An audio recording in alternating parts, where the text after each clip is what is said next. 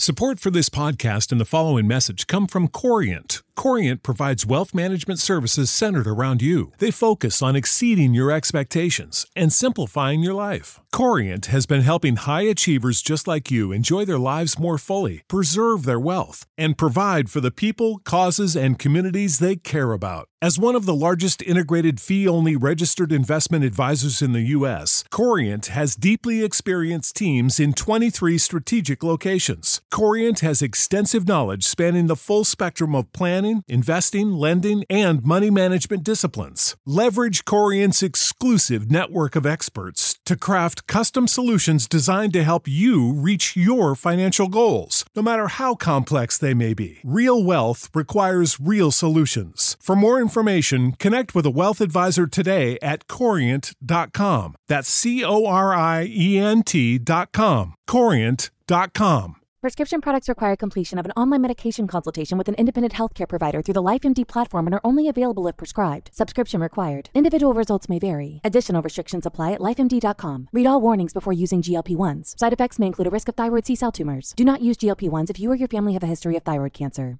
If you've struggled for years to lose weight and have given up hope, did you know you can now access GLP-1 prescription medications through LifeMD? LifeMD is now offering eligible patients online access to GLP-1s, the breakthrough prescription medication that can help you lose body fat and weight. Listen to what people are saying. Probably the easiest thing I've ever done. The medication comes in the mail and it's very easy to use. I've been able to live my normal lifestyle and I've lost 20 pounds already and I've never felt better. It changed my life.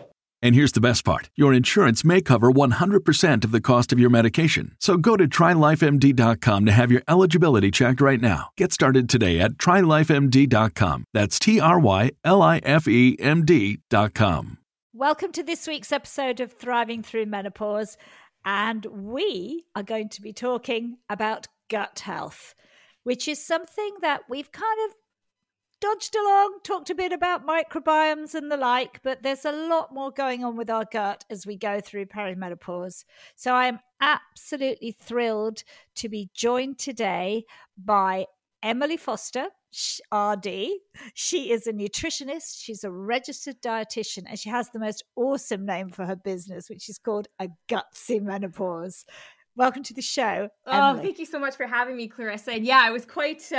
I'm quite fond of the name myself, so I'm glad you like it.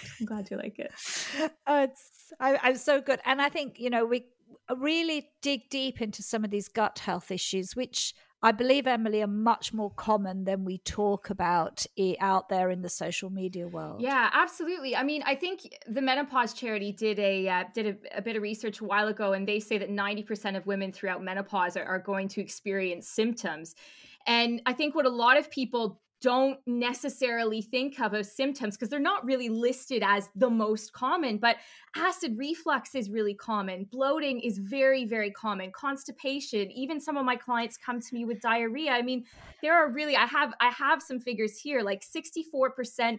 I did a little survey a while back with my newsletter list and my Instagram account. About 100 women responded. And 64% of them had bloating, gas, and wind that was uncomfortable. 49% had acid reflux or indigestion. 42% suffered with chronic constipation, and 34% were dealing with diarrhea. So, I mean, those are huge numbers. I have obviously a niche in gut health, so it's going to be a bit higher, but those are really big numbers. Yeah. Mm-hmm. No, they are. They're huge numbers. And I can attest to having had acid reflux that I couldn't understand where it came from. I was mid-perimenopause and I certainly think that I was under a lot of pressure. Mm-hmm. And then when I'd have times when I'd let that pressure valve off a bit, whoa, every Christmas, God, Yeah. I used to wonder where it came from. And then now with time, it has kind of settled, but it's, it's not been that pleasant. No. But those are some of the common symptoms that you mentioned there. But why is that happening, Emily? It's a really good question. So we know obviously during perimenopause, our estrogen and our progesterone doesn't automatically just decline to zero. It fluctuates, and that's why traditionally with, I'm not going to get into the mechanics of it, but we know that, you can't just do a one-off blood test to see if you're entering into menopause, right? So that fluctuation of hormones, it's not the same, but it's similar to why perhaps sometimes women in pregnancy experience some gut challenges because their hormones are fluctuating, they're changing. Same thing around, a lot of women come to me and they had challenges when they were a bit younger with their periods. They would maybe have IBS symptoms that flared up around their period. And all of that is hormone related. And we know actually that IBS is significantly more common in women than it is in men. And part of that is thought to be because of sex hormones. So predominantly estrogen and progesterone. So as those things fluctuate, really, I would say the probably the biggest thing that happens is a change in what we call gut transit time. So basically what we mean is from mouth to the toilet, right? How quickly things move through. And that does change when our hormones shift. And it will change too if women are taking HRT, predominantly if they're taking oral types of HRT. If it's localized, it tends to be, less of an issue. But yeah, so that's why these things are happening, is really the fluctuation in those hormones. And certainly depending on what you're experiencing, whether it's reflux or whether it's constipation or whether it's diarrhea, the reasons are going to be slightly different. But in essence, it's because our hormones are fluctuating. And that has a direct impact, particularly on our gut transit time, but on other things like levels of cortisol, which I'm sure you've talked about on your podcast before, being related to stress. Woohoo! Christmas time, as you were mentioning before, in your acid reflux flare-ups. So that's predominantly why it's happening. Yeah.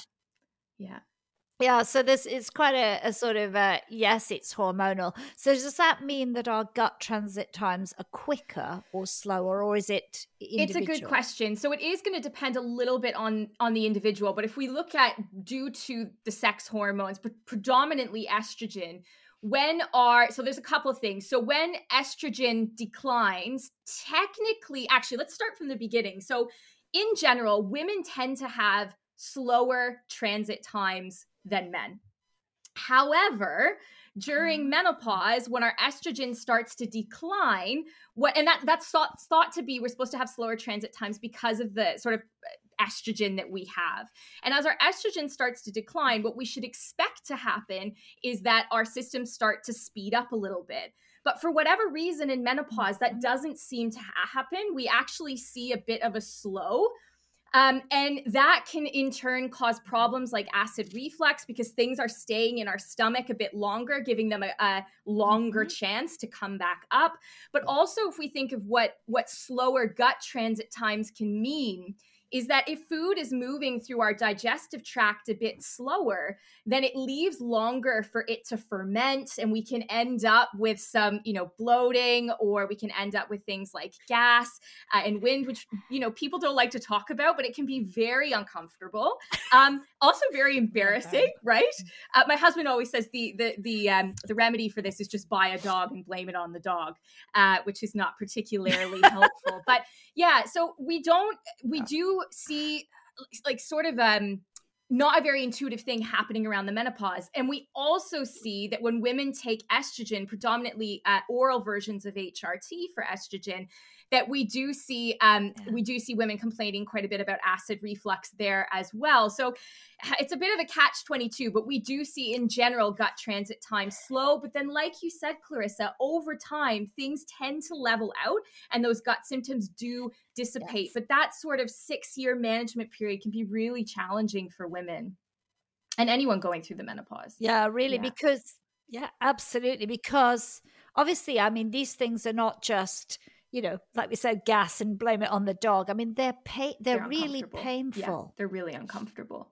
Yeah. And also things like, you mentioned acid reflux. So estrogen also has an effect on the bicarbonate. So the sort of neutralizing part of the acid in our stomach. And so when that is no longer there, we can put ourselves at higher risk for acid reflux as well. So there's pieces like that involved too. It's a really interesting area. But those are some of the things that happen. It is. Yeah.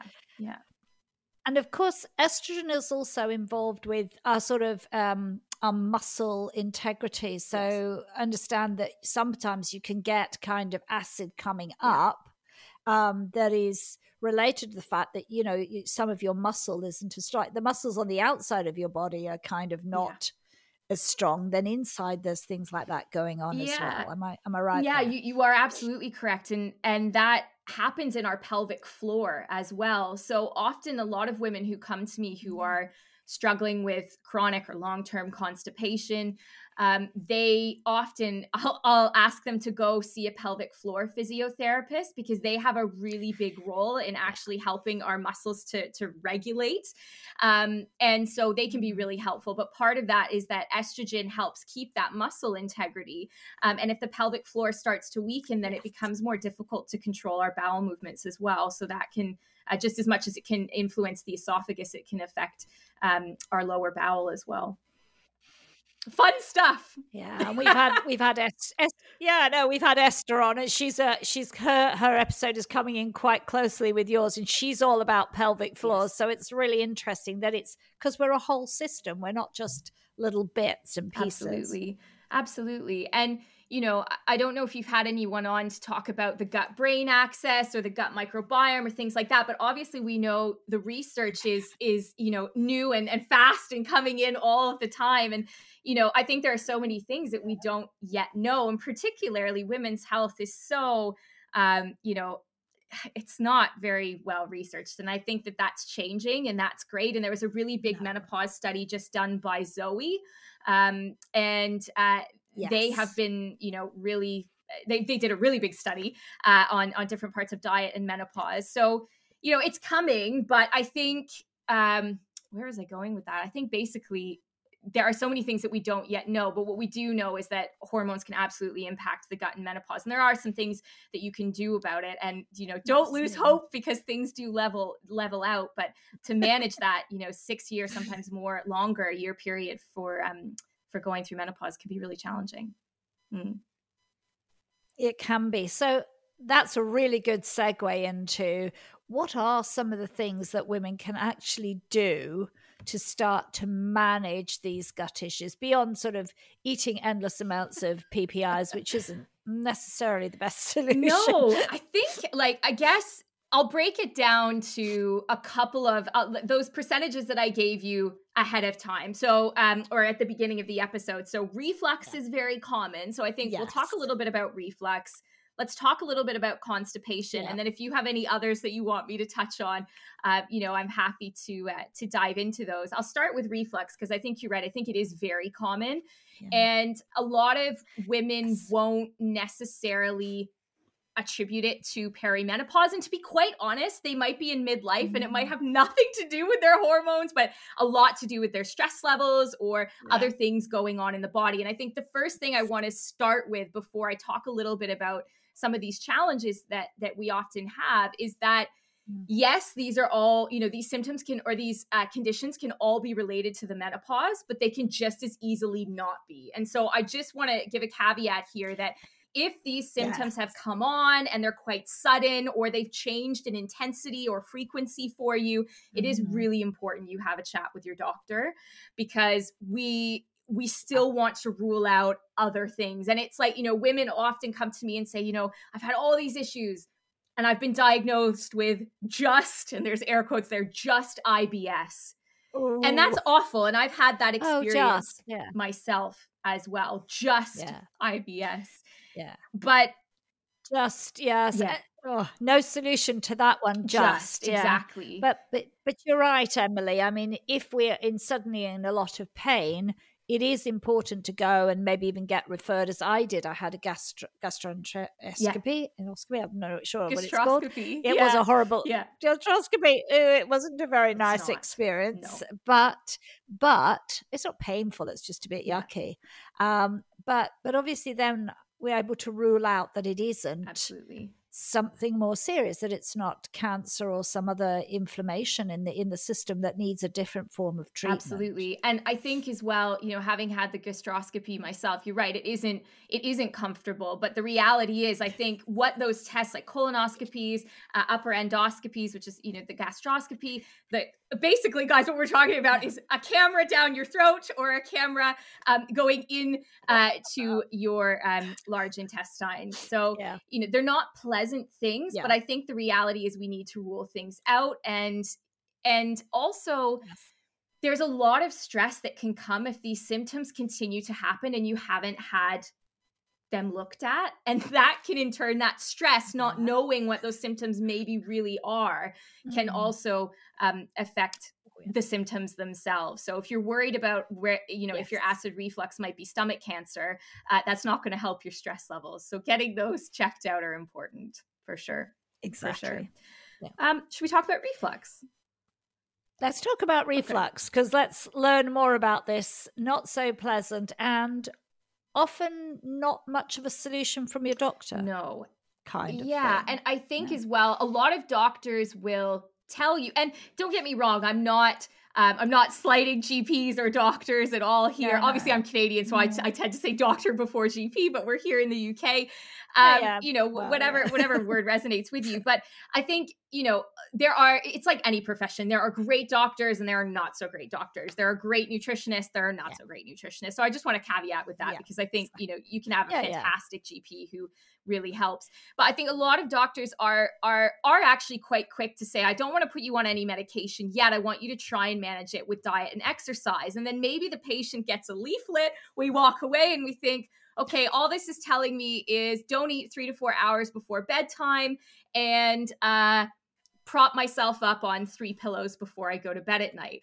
And you just look at that and you think, is that all there is? Is this what I have to do to manage this for the rest of my life, right? And so... I had a better one. There, Emily. He said to me, don't eat any nuts or seeds. What? That was the gastroenterologist's advice to me.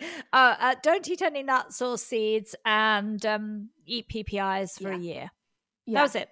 Yeah, that was it. And thanks. And I went, I don't think so. No, thank you. That's right. And the funny thing is that there will be, what I hear in my clinic is so funny. There are so many different stories from patients. I'm sure you can believe, right? But so depending, like we were just saying, depending on how your doctor is or what they think is the best thing for you, they will suggest something.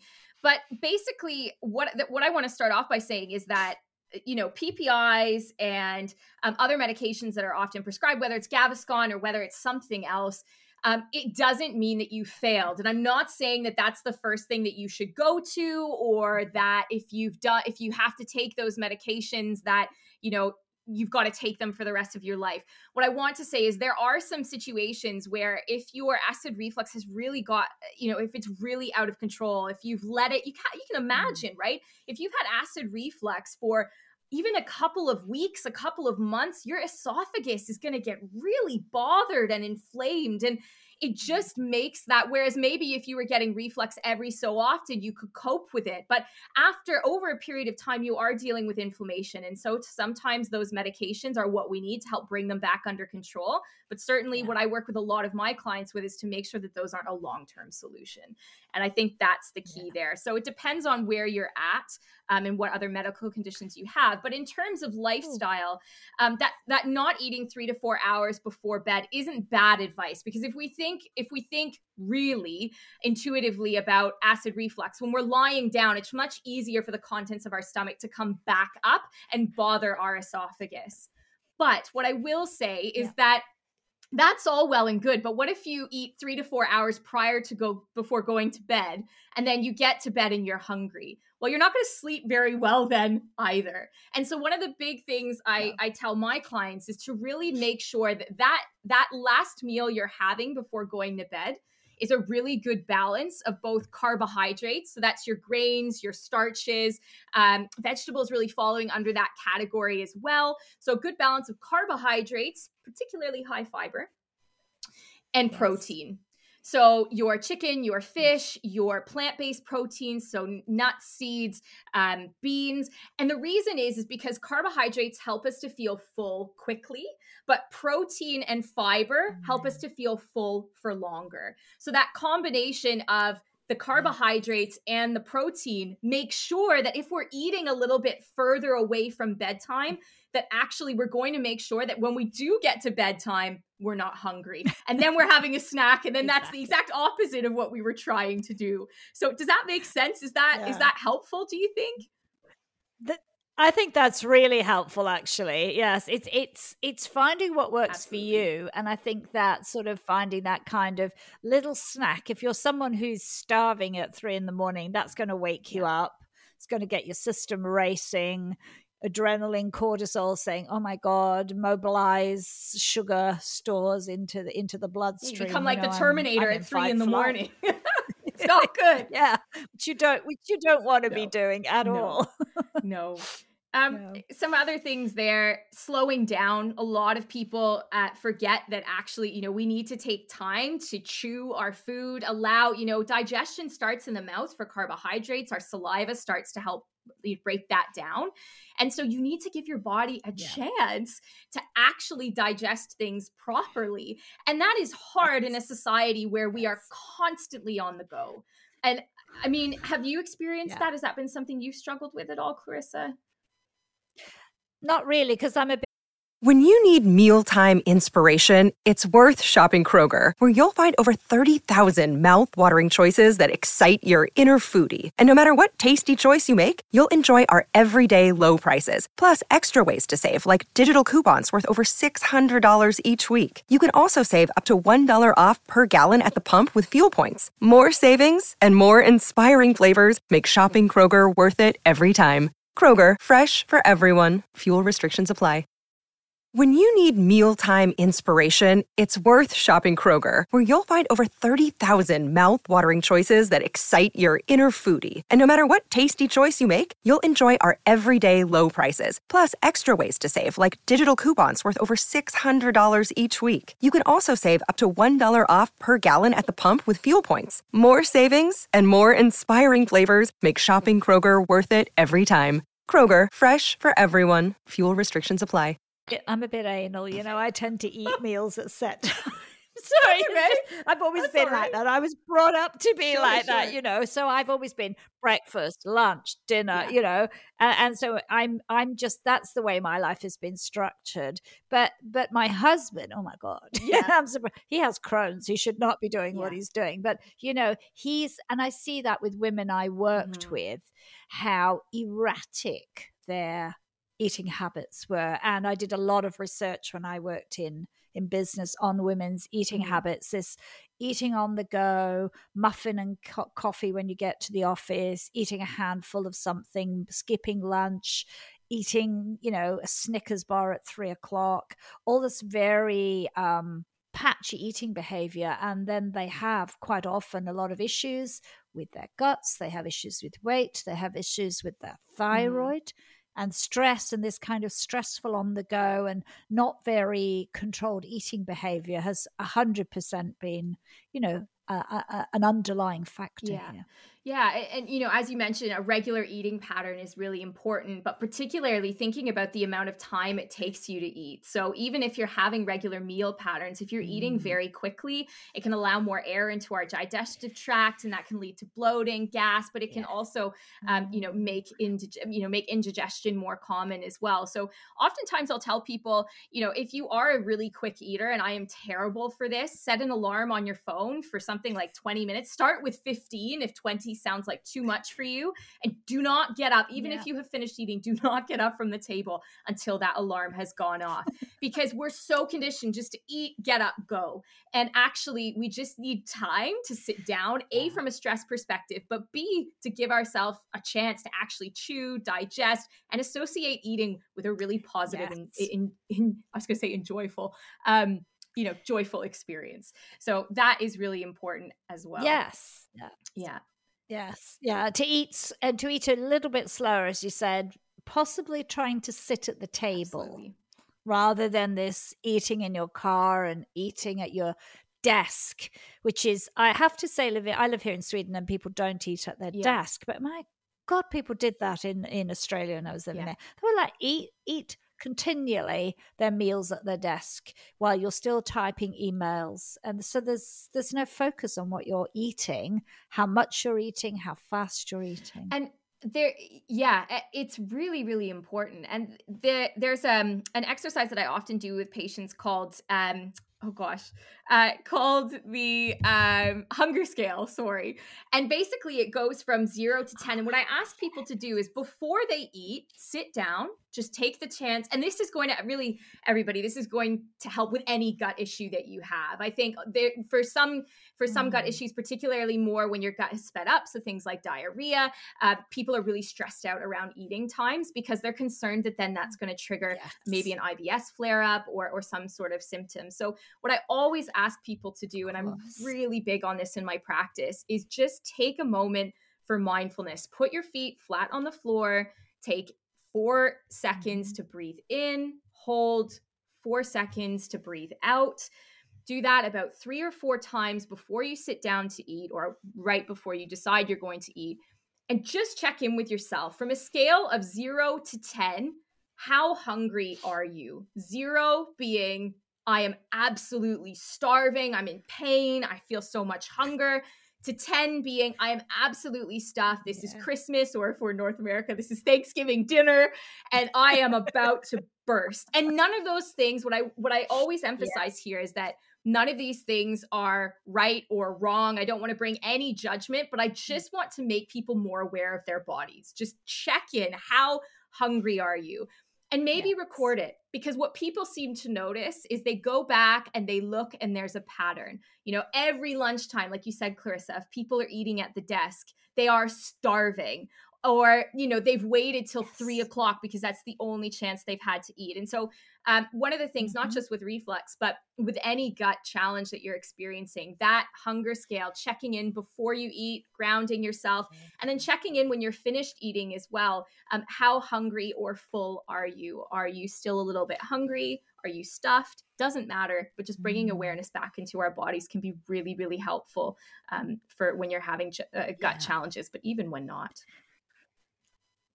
Yeah, definitely. I think that being aware, and I mean, there was really great work done years and years ago with at Oxford University around satiety, and getting to sort of 80% satiety was what they were trying to train people from a neuroscience perspective to do, because then you'd actually had enough food, but you weren't going over the limit. So I remember that as well. But definitely, as a mindfulness practitioner myself, I'm not a mindful eating expert, but that slowing down and giving a chance to experience your food is a time in the day that I wish all of us could take, from joy, from enjoyment, just to give yourself 15, 20 minutes to enjoy your meal without a screen is a pretty good idea.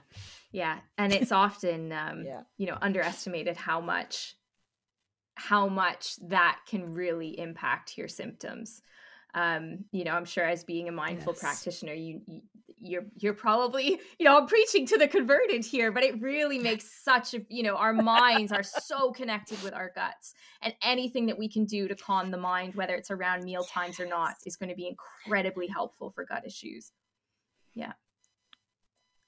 Absolutely. And I think, as you said earlier, with the more we get to understand between the gut and the brain connection, and the more we understand how inflammatory stress is, then we know that clearly dialing down your stress will help manage your body's inflammation. If guts and brains are connected, there must be, I hope that we'll have some brilliant science evidence into the future, just how, because we're kind of working on what we kind of know rather than really know with data, would suggest that, reducing inflammation, reducing stress reduces inflammation, which, we know from observation helps gut issues. So I think there's clear links that we will have more and more to uncover as time goes on.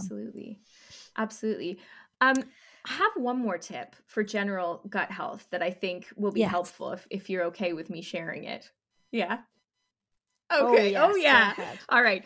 The biggest thing I wanted to say is that, and this is what we really do as nutritionists and dietitians, is we really help people to be their own detectives. So the reality is, nutrition is such a personalized thing. And so, like you were saying before, is it all individual, or will these things happen to everybody? Will everybody experience reflux because of changing estrogen? No, some will, some won't.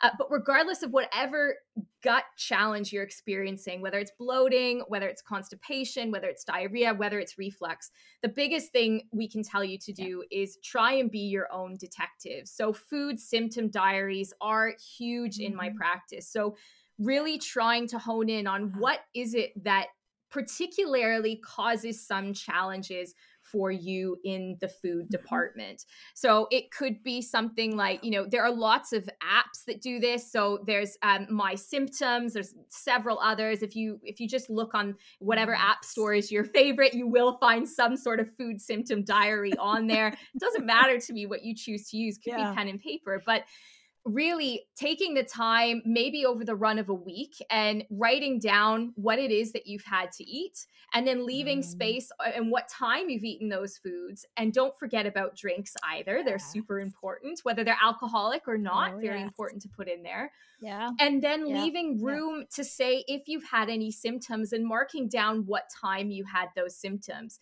Because oftentimes people think that, if I eat something and then within the hour I don't get any symptoms, that's not related to food. But the reality is, I think the Zoe study that I was just talking about, they did a study called PREDICT, and they said the average transit time, so again, moving from our mouth into the toilet, no, it's not such a pleasant thing, but they said I think around 39 hours was an on average gut transit time. Yeah. So if we think of that, that's quite a while. That's about right. Yeah. So yeah, I mean, especially, particular foods take longer to digest than others. So, so if your diet is particularly high in, say, fats, and they can take a lot of time to work through your system. So, 39 hours. I mean, sure, if it's just sugar and quick release sugar, it's through the system fast. But, and even fiber, it takes time to move through the system, spends a lot of time. If you go back to your biology lessons, folks, we learned something about that, about how much time things sit in the lower intestines in particular before they kind of finally come out the body. So, 39 hours doesn't surprise me. I was going to say at least 1 to 2 days. And it really varies. Maybe even as much as 3. Well. So it could be a lot quicker for some. It could be a lot slower for others. And so, taking that 39 hours with a grain of salt, I guess, really don't stress out if you time yourself and you think that you're quicker or longer than that. But being a detective can really, especially when those symptoms first start, can be really helpful. So those food symptom diaries and being a detective around, really getting curious, trying not to control the symptoms, because the more we try to control the symptoms, it's like there's that saying where you can hold the butterfly in your hand, but if you try and really hold on to it, you crush the butterfly. We don't want to crush the butterfly. We don't want to make our symptoms worse. And so we just want to instead of trying to control those symptoms, we want to approach it with curiosity, become that detective, and really try and dig in as to what might be causing some of your challenges. And then being able to share that with a healthcare professional can give them a lot of insight and help you, and they can help you a lot faster if that's something that you've done. Yeah, definitely. I wanted to turn quickly and just talk a little bit about constipation, because that is a big issue also for women at this time, isn't it? And can obviously put a lot of pressure not only on your gut but on your pelvic floor. Absolutely. And constipation is something that I I talk to a lot of people about around menopause. It's a big, it's a big problem for a lot of women. And with menopause, I think, there are, and I noticed you did an episode on sleep, and you said in the description of the podcast episode, you said, not just the generic sleep hygiene suggestions. And I think, I always try and be really conscious because I know that people can Google what the suggestions are for constipation or reflux. So I'm trying to give things here that maybe are a little bit, more helpful. But with constipation, there are the regular things that we talk about, which is make sure that you stay hydrated, try and include enough fiber in your diet, stay physically active on a regular basis, because our digestive tract is a set of muscles. So we want to keep those moving. Yes. But stress management, again, coming back to the mindfulness piece, Clarissa, I mean, stress has a big impact on menopause. Cortisol levels, which are actually connected a little bit with the IBS type of constipation. So we actually have seen higher cortisol levels in those with IBS type C, which is the constipation type. Yes. And we know that as women age, so do their levels of cortisol rise. So we know that there's some kind of connection there. And what I would say is that aside from the stress management piece and the water and then making sure you're getting physically active, is just really try, if you can, to manage that stress, because that is going to play a huge impact on your constipation. And the one, I think some people have heard of this, but toilet posture. So how you sit on your porcelain throne is very important. And you can get those stools now, but you can just get a stool that's slightly less than I would say a foot high. And you you put your feet up on a little stool while you're sitting on the toilet so that your knees are slightly higher than your hips. And it basically just changes how that the rectum sort of sits in the toilet, and it basically makes this easier to pass stool. And that it puts less pressure on our nerves and on our pelvic floor. So that toilet posture is a really quick fix and really important. But the last piece, people often say, fiber, increase it. But what I want to say is actually a lot of people increase fiber, but they don't then proportionately increase the amount of fluid that they're having. And if you don't do that, what ends up happening is that the fiber can cause more constipation because it doesn't have the fluid to help move things through. So fiber is important, but make sure that you're drinking enough water or, unsweetened beverages to make sure that you're helping things to move through. And those are some really, really key things. Do you have any questions on that? Is there anything that I've missed maybe that you feel like would be helpful? No, I love that. I think that's really, where I think that's really clear is I think too many people just think, eat more fiber. But you're right. It's a whole system thing, managing stress, supporting the body, hydrating. It's not just a one fix, quick fix kind of thing. It really is working on what works for you. And hydration, my gosh, I notice the difference. I mean, you live in a hot country, you drink water all the time. I'm guilty of not that. I mean, I'm not empowered to drink lots of ice cold water when it's minus 15 outside. No. You're Canadian and you know that. And I'm like, it's the last thing I want to do. Yeah. But then you have to find another way, whether that's green tea or fruit tea or whatever it is. You have to do that and drink plenty in ways that are suited to how you also feel, that are going to help you hydrate. And there's that idea of habit stacking. So pairing things that you already do with something that you want to do. So often I'll say to women or anyone that I'm working with in the menopause, I'll say, pair something up. If you're at work, maybe every time you sit down to answer your emails, you take a drink of water, or every time you hang up a phone call, take a sip of water.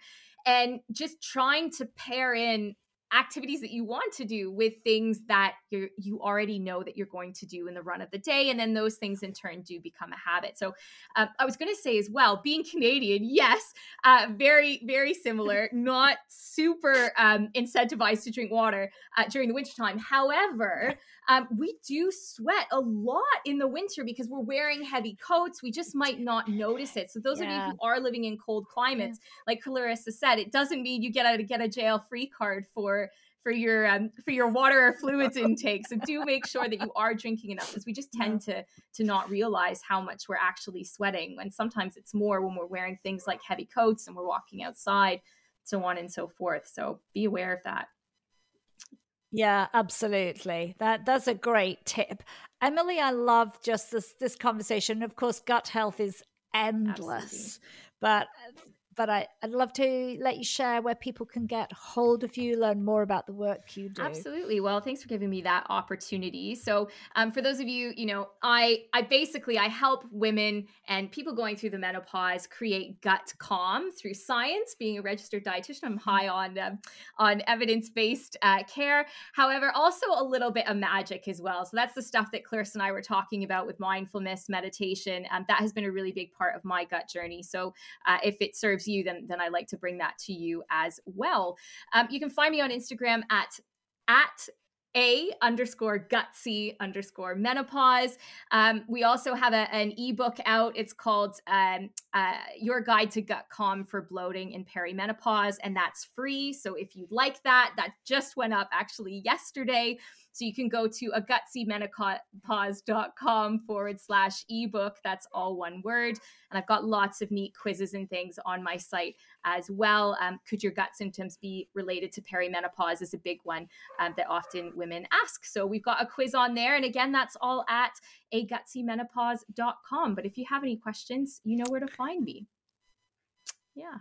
That is wonderful, Emily. We'll have all of those in the show notes. And I just want to thank you once again for coming on and sharing so much passion and fantastic practical tips that women can implement, or anyone going through menopause can implement now to start easing some of these less than nice experiences. Absolutely. And I wish your listeners all the very best. Do seek help. Doesn't have to be me, but do seek help, because there is help out there. And as healthcare professionals, we want to make sure that you're comfortable. So nutritionist, dietitian, make sure you check in if you are having those gut symptoms. It's really important.